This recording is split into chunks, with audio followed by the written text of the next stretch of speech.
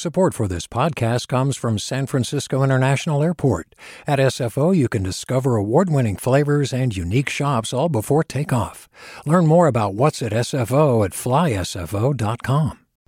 Hey, it's Avery Trufelman, host of Articles of Interest, and I've got to say, I've been a fan of KQED ever since I was a little kid, and I would come out to San Francisco to visit my grandma. It was just what we'd always turn on every time we got in the car, every time we were making dinner and turning on the radio. It was always KQED.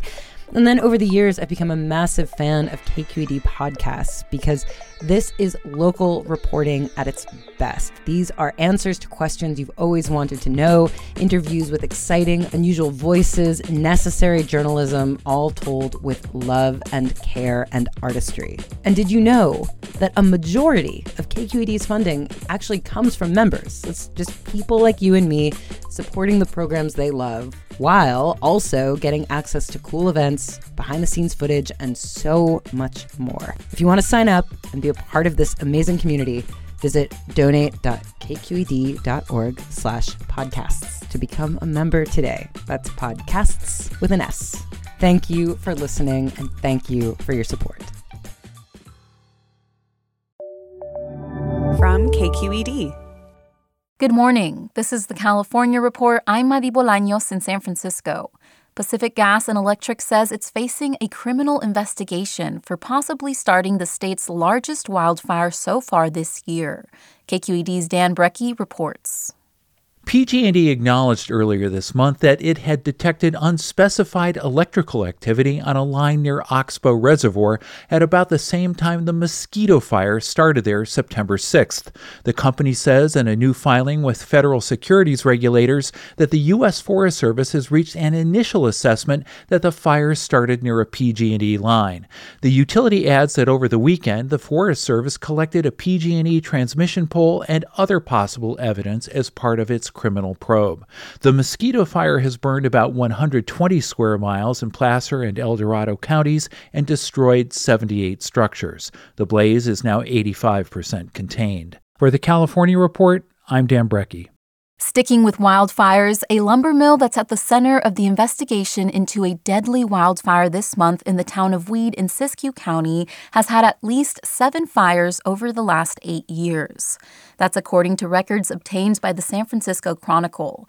Roseburg Forest Products, which is already facing a lawsuit, tells the paper it can't comment on the report, other than to repeat a statement from CAL FIRE that the investigation into what caused the blaze is ongoing.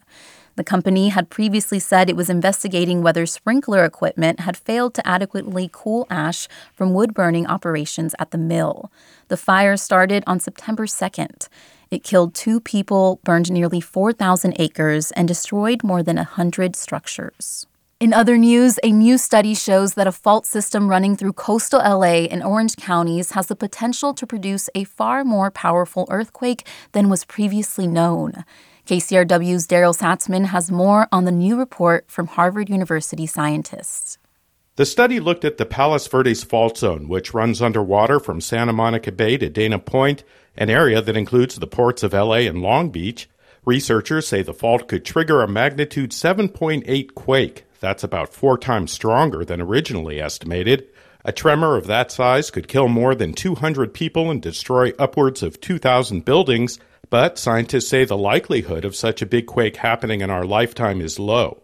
According to the LA Times, Harvard researchers made the discovery after piecing together previous studies with information from petroleum companies' drilling and ground sensors. The report determined that the fault zone has a much larger surface area than previously known, and that the numerous interconnected fractures could rupture all at the same time in a single seismic event. For the California Report, I'm Daryl Satzman in Los Angeles. A Southern California city could attempt to fight the state when it comes to abortion rights in California. During tonight's city council meeting, Temecula officials are expected to discuss a proposal that would ban abortion in the city. City council member Jessica Alexander spoke about her proposal at a city council meeting earlier this month. Let Temecula be known as a safe haven, not as an abortion sanctuary. Let the world know that Temecula stands for life, from womb to tomb. The city council is not expected to vote on the proposal tonight, but could decide to put it on a future agenda. State Attorney General Rob Bonta sent a letter to the council late last week, warning the council that passing this type of resolution would be a violation of state law, and his office could take legal action against the city. Councilmember Alexander has been a vocal opponent of measures passed in Sacramento that protect those who are seeking abortions and abortion providers. Just last month, a similar measure to ban abortions was proposed in the Orange County city of San Clemente, but failed to advance out of the city council. Some advocates who backed a bill that would have required children to attend kindergarten in California say they're surprised the legislation was recently vetoed by Governor Gavin Newsom. The California Report's Amanda Stupai says that's especially the case given the governor's attention to early childhood education. LA Unified School District had sponsored SB 70 in response to declining enrollment. And even though most eligible children do attend kindergarten in California, advocates said the legislation was needed because those who miss out on kindergarten often stand to benefit the most. Jenny Gorbach with the California Kindergarten Association said, what's more, first grade is way more academic than it used to be. So kids who skip kindergarten come in with a big disadvantage. Children are expected to come into first grade with a base knowledge of letters and sounds and how to interact with other peers and how to problem solve. In a tweet Monday, the bill's co-author, State Senator Susan Rubio, said she intends to reintroduce the bill next year. For the California Report, I'm Amanda Stupai. Hi, I'm Sasha Koka, host of the California Report magazine. Every week, we bring you stories about what connects us in the giant, diverse Golden State. Because what happens in California changes the world. I love this place. We were once seen as like the place to be, California. The land of milk and honey. That's where you go to Sunshine State, but we just have challenges right now. KQED's California Report magazine. New episodes drop every Friday, wherever you get your podcasts. Hey, it's Glenn Washington from Snap Judgment. And if you love what you're hearing, and I know you love what you're hearing, please consider becoming a KQED member. You get special access to cool events, behind-the-scenes footage, and so much more. Plus, you'll sleep better at night knowing you did your part for the community you depend upon. It's in you. Please be in it. Visit donate.kqed.org/podcasts to sign up now. That's podcast with an S. Thanks. Affordable housing is hard to come by for most Californians. In Sacramento, there's also a severe lack of affordable housing for low-income seniors. But as Cap Radio's Chris Nichols reports, construction is underway to help ease that shortage. When completed 2 years from now, the Wong Center Senior Apartments will provide 150 homes for low-income seniors at the rail yards. They're living off, Social Security income or other kind of passive income. So we wanted to tailor the affordability of this project to make sure that it would target them and that they would be able to, lease a unit in here. That's Danny Colasta with Mutual Housing, the nonprofit building the community. There's a lack of affordable senior housing across California, but the shortage in Sacramento is alarming. Researchers at UCLA found more than 82% of the region's low-income seniors were struggling with rent costs in 2018, the highest share in the state.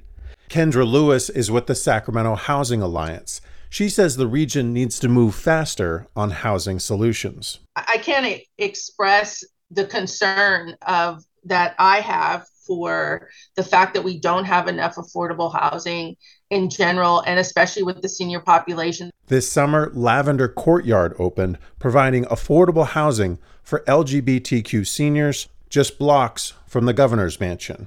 For the California Report, I'm Chris Nichols in Sacramento.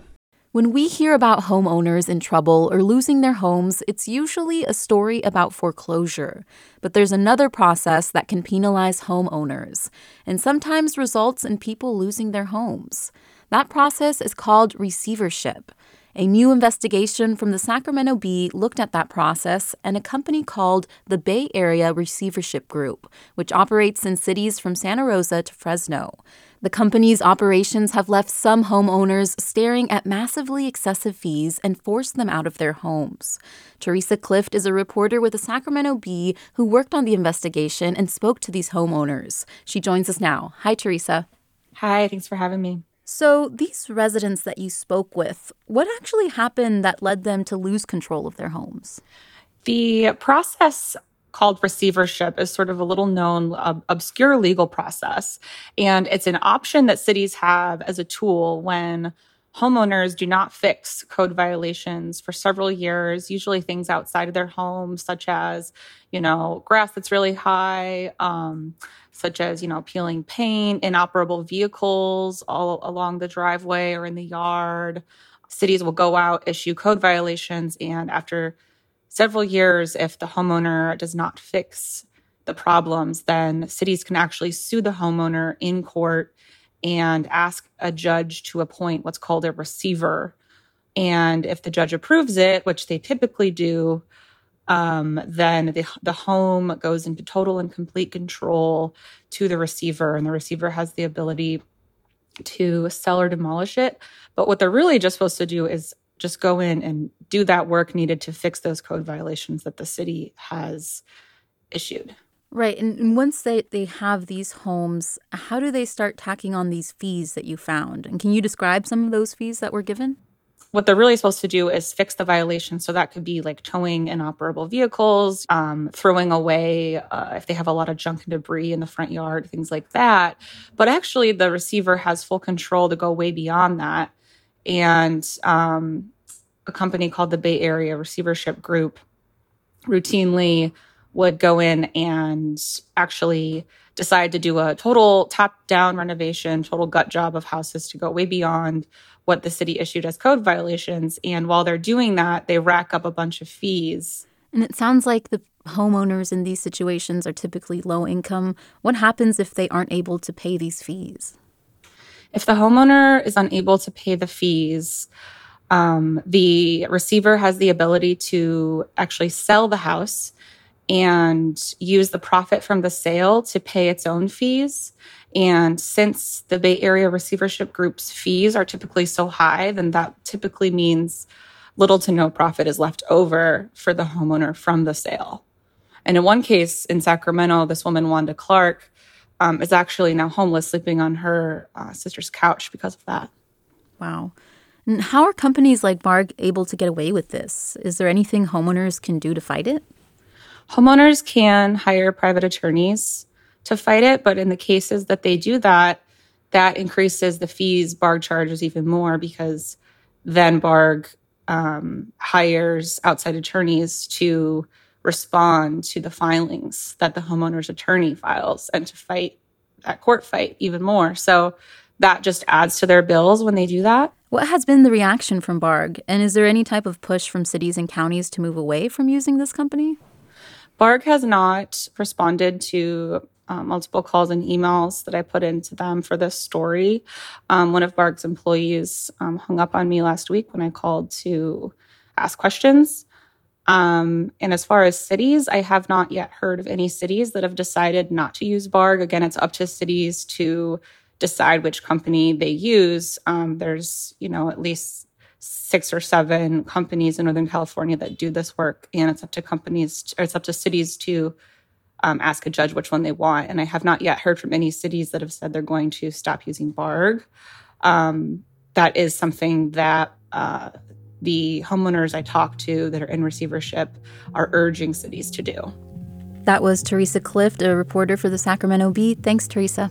Thank you. And that's the California Report for Tuesday, September 27th. We are a production of KQED Public Radio. I'm your host, Madi Bolaños. Thanks for listening and have a great day. Support for the California Report comes from Personal Capital, providing people with financial tools like the Retirement Planner to help them achieve their financial goals. PersonalCapital.com. The James Irvine Foundation, committed to a California where all low-income workers have the power to advance economically. Learn more at irvine.org. And Eric and Wendy Schmidt, whose philanthropy includes Schmidt Ocean Institute. Coming this fall, the launch of research vessel Falkor 2, advancing the frontiers of ocean science and exploration, on the web at schmidtocean.org. Do you love learning about the San Francisco Bay Area, its history, its people, its unique blend of cultures? Then you should check out the Bay Curious book.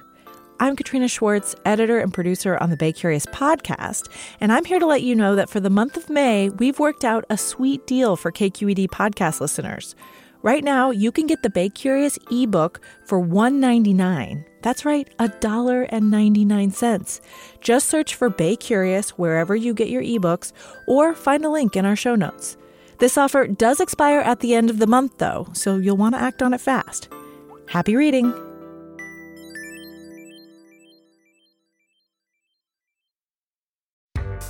Hi there, I'm Randa Abdelfattah from Throughline. If you're listening to this podcast, you know that KQED produces exceptional storytelling that keeps you informed, inspired, and entertained. Their podcasts cover issues from your neighborhood to the entire country and everything in between. Support this work today. You can help us continue to bring quality podcasts to your ears. Just head to donate.kqed.org/podcast. That's donate.kqed.org/podcast.